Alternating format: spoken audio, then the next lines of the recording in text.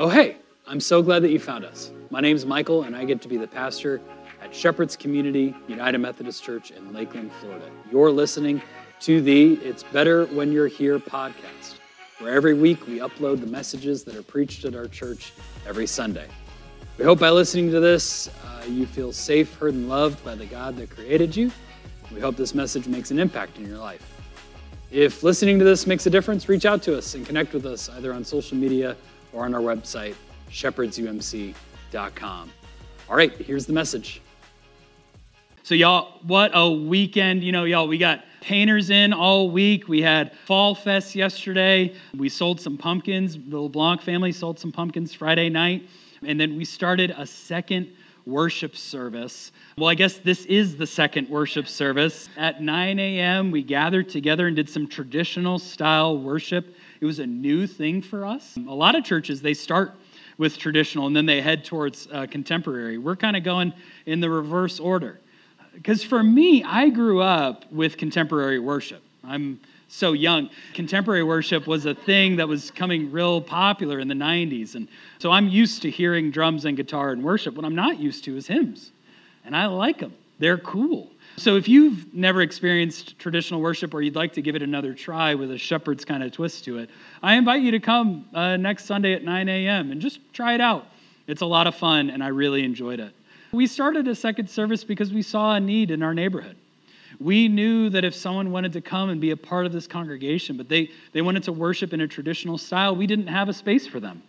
And we wanted to open the door a little bit wider to people that connect with God the most through hymns and prayer and reflective style of worship. And so we did that because of our love for our neighborhood. And so this morning, we have a lot of visitors, and we're starting a new season in our life as a church. And so I wanted to share a word that says, welcome to Shepherds, to hear about who we are and why we are the way that we are. Who we are is tied to who we love. And at this church, we love our neighborhood. Who we are is tied to who we love, and at this church, we love our neighborhood. Our passage this morning is from the book of Matthew, unlike what your bulletin says. Thank you to my proofreaders that told me after the first service, and the bulletins were already printed, but Matthew chapter 25, verses 34 through 40. So hear the word of the Lord. Then the king will say to those on his right, "Come, you who will receive good things from my Father, inherit the kingdom that was prepared for you before the world began. I was hungry and you gave me food to eat. I was thirsty and you gave me a drink. I was a stranger and you welcomed me. I was naked," or let me translate that for Polk County. "I was naked and you gave me clothes to wear. I was sick and you took care of me. I was in prison and you visited me." Then those who are righteous will reply to him, "Lord, when did we see you hungry and feed you, or thirsty and give you a drink? When did we see you as a stranger and welcome you, or naked and give you clothes to wear?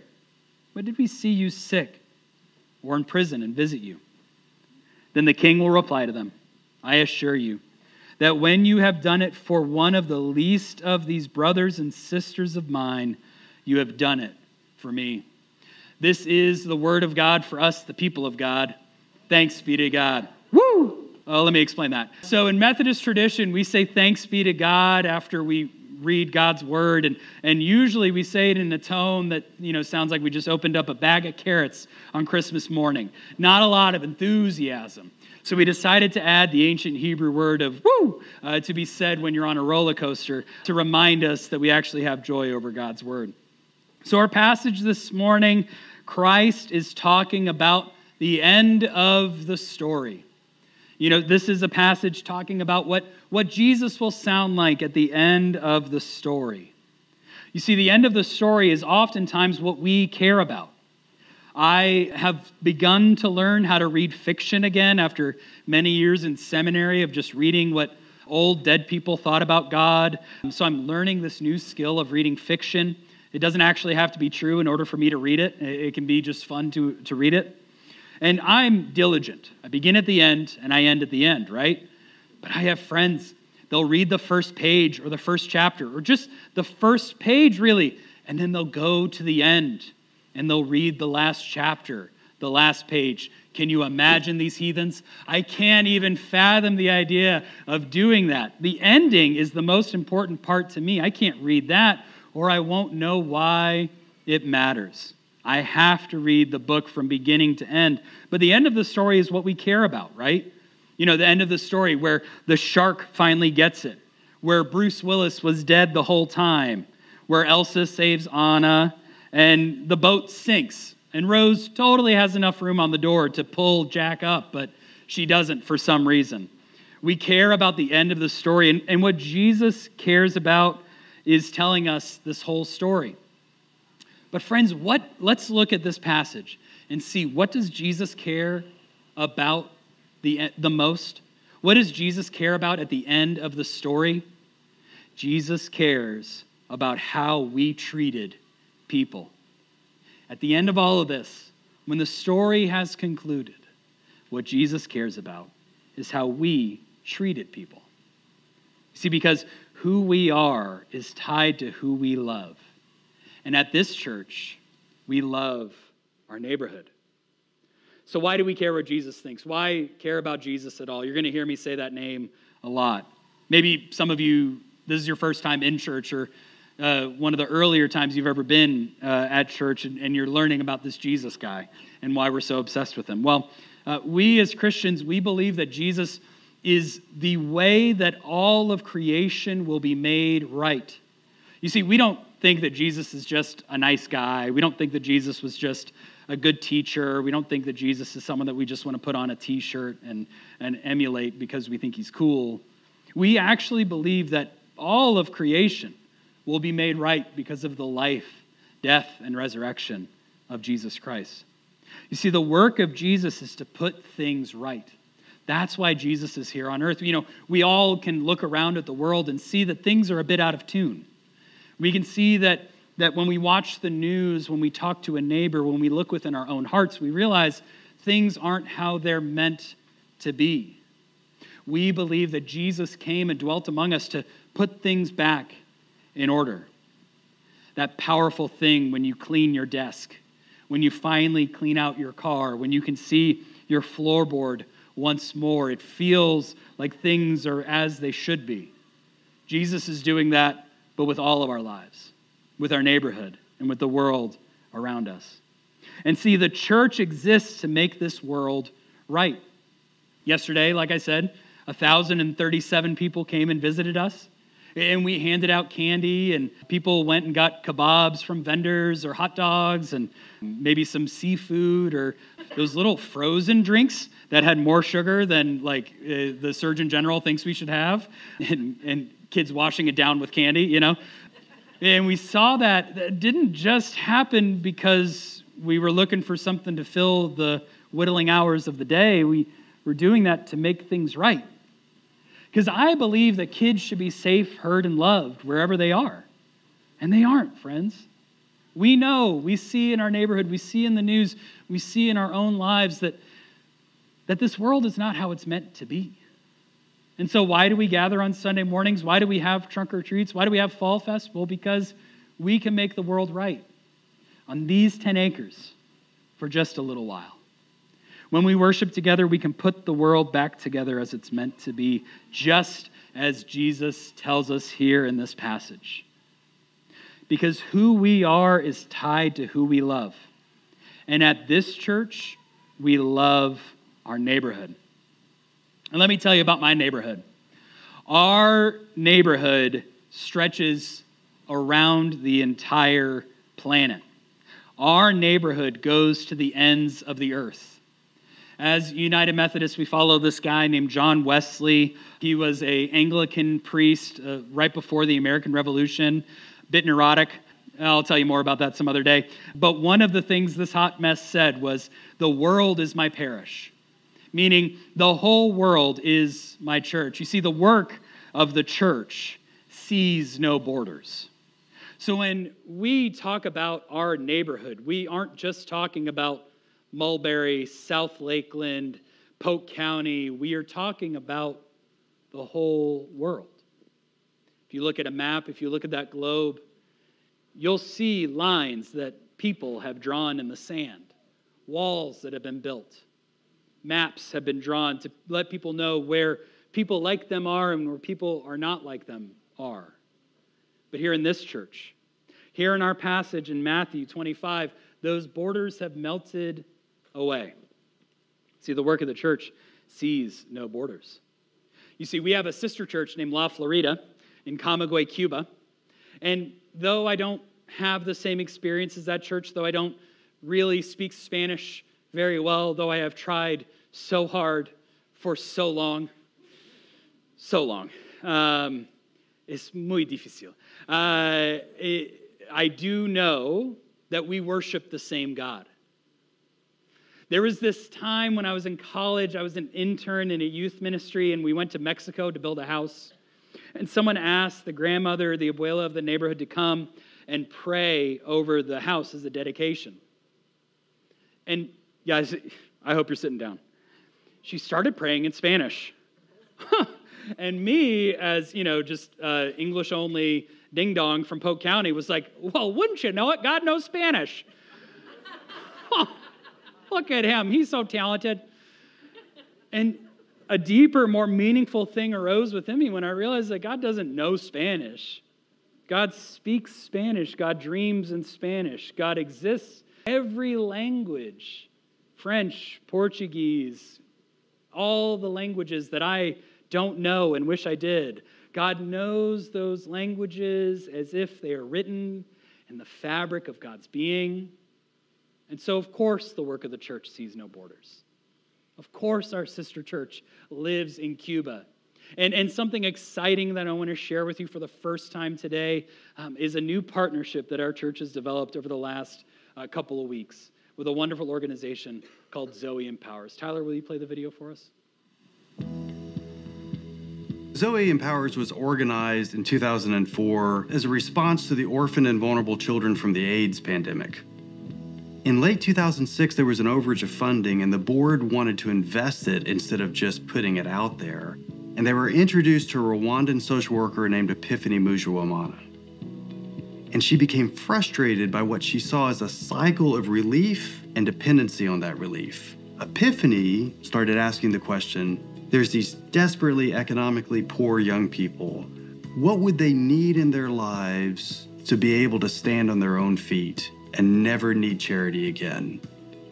What Zoe Empowers has found is a 3-year, community-based, indigenous-led empowerment program where the young people are actually able to take the lead in their own journey out of poverty. They're able to become safe and healthy, skilled for long-term success, and able to live meaningful lives wrapped in layers of community. One of the distinctives about Zoe Empowers is the level to which the young people take the lead in their own journey out of poverty. Zoe only has 1 staff per 1,000 orphan children in the program. Epiphany found that if there were too many adults in the room, the young people would never take their own authority. I'm excited about the future and the possibilities. If we grew 30% year over year for the next 11 years, we would have over 1 million young people being empowered in the program and over 800,000 already graduated. People are starting to recognize that these young people have skills and they have abilities, and what they lack is opportunity.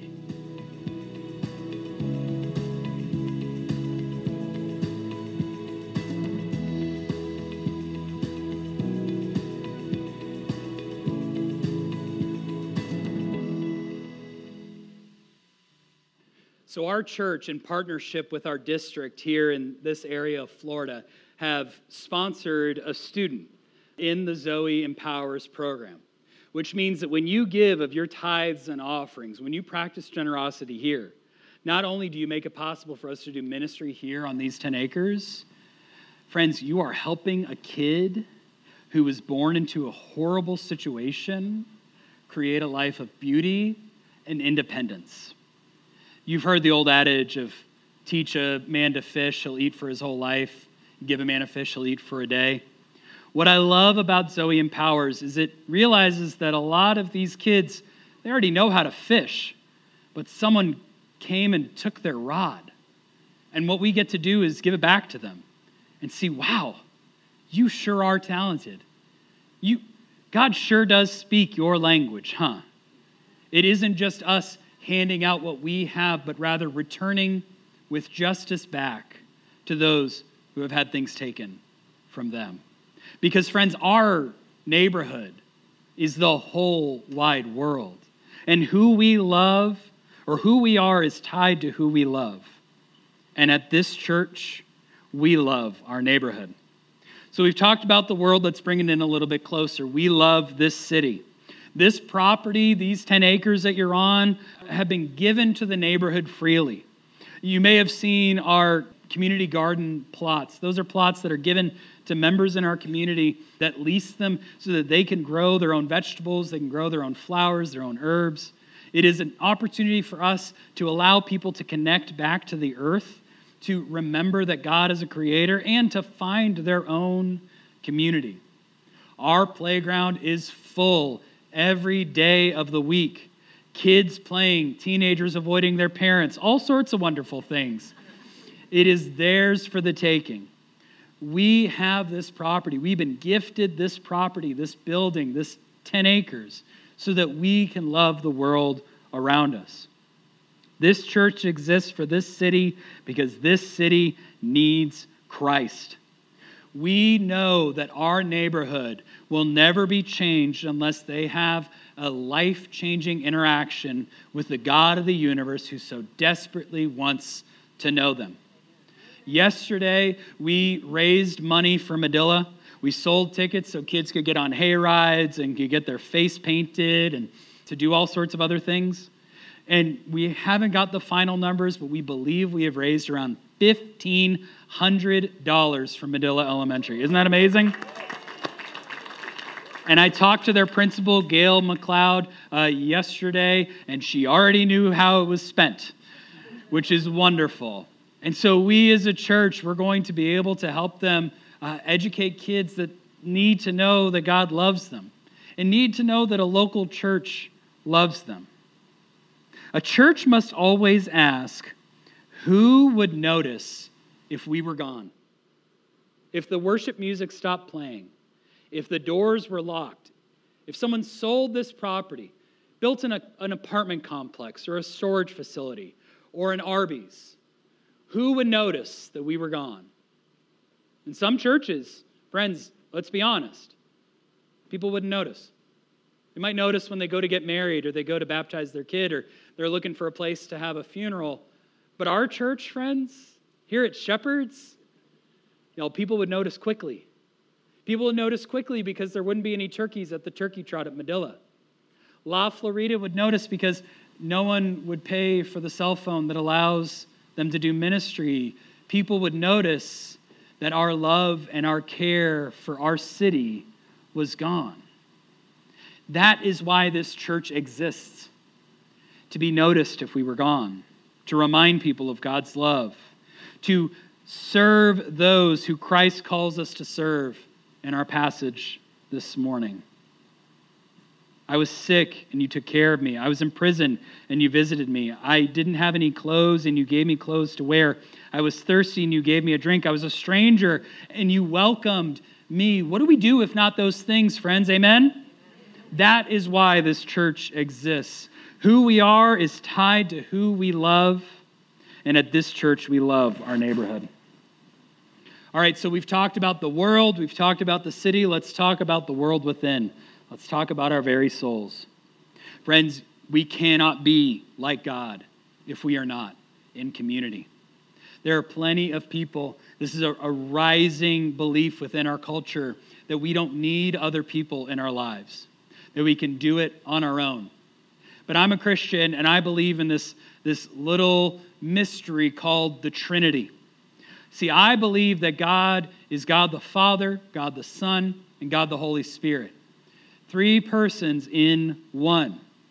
Now, logically, it doesn't make a whole lot of sense. I'll be really honest with you. But that's why we call it a mystery. That mystery allows me to understand that if I'm truly to reflect the nature of God, I cannot do it on my own. I need other people in my life. I need people that I can pour into and people that can pour in to me.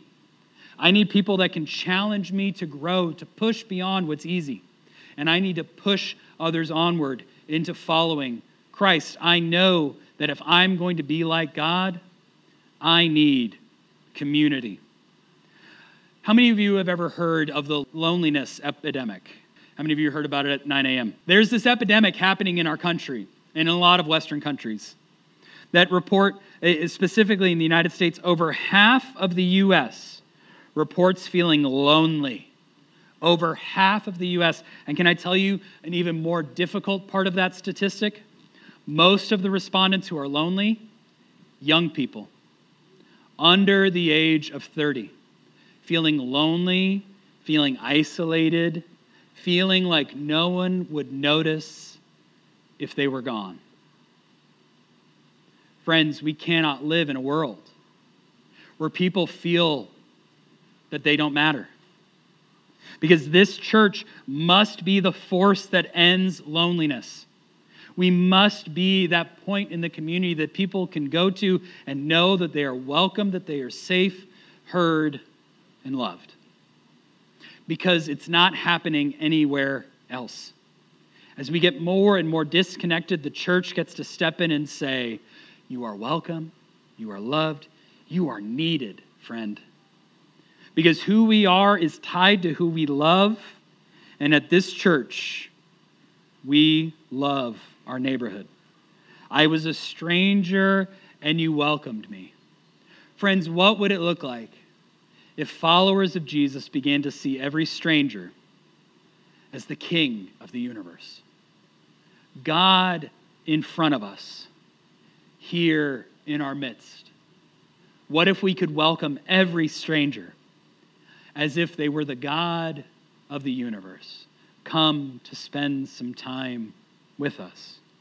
Because who we are is tied to who we love. And at this church, we love our neighborhood. You see, the end of the story isn't all of the story. Every breath we have is a chance to write a great story with a better ending. Every breath we have is a chance to write a great story with a better ending. What would it look like, friends, if we could find ourselves on the deck of the Titanic, telling everyone to get on the lifeboat?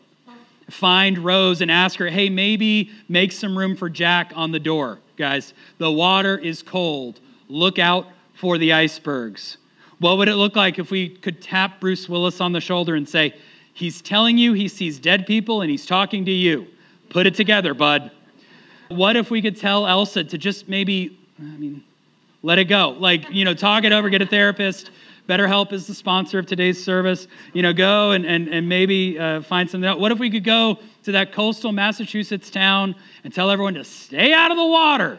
There's a shark, and get a bigger boat. What if we could do those things? We could change the story. But friends, good news, we can. We write and rewrite this story together. Look back in your life. Look back in your life and think of those that saw you at different points of your story and decided to rewrite it.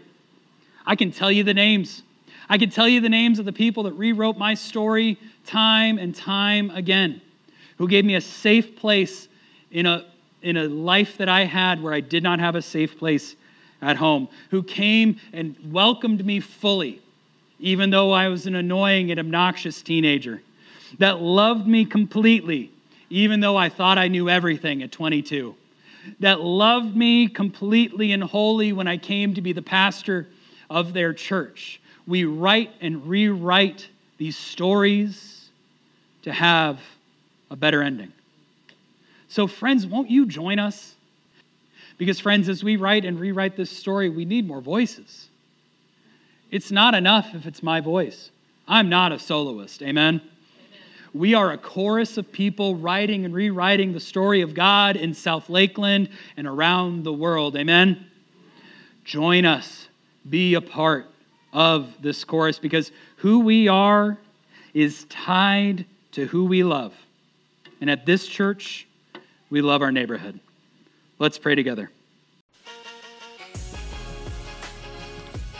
All right, friends, I hope you heard something in today's message that made an impact in your life, helped you know that you're loved by God, and inspired you to do something about the gospel that is offered to you. Now receive this blessing as you go. May the Lord bless you and keep you. May the Lord make his face shine upon you and be gracious unto you. May the Lord lift up the light of his countenance upon you and give you peace. Amen.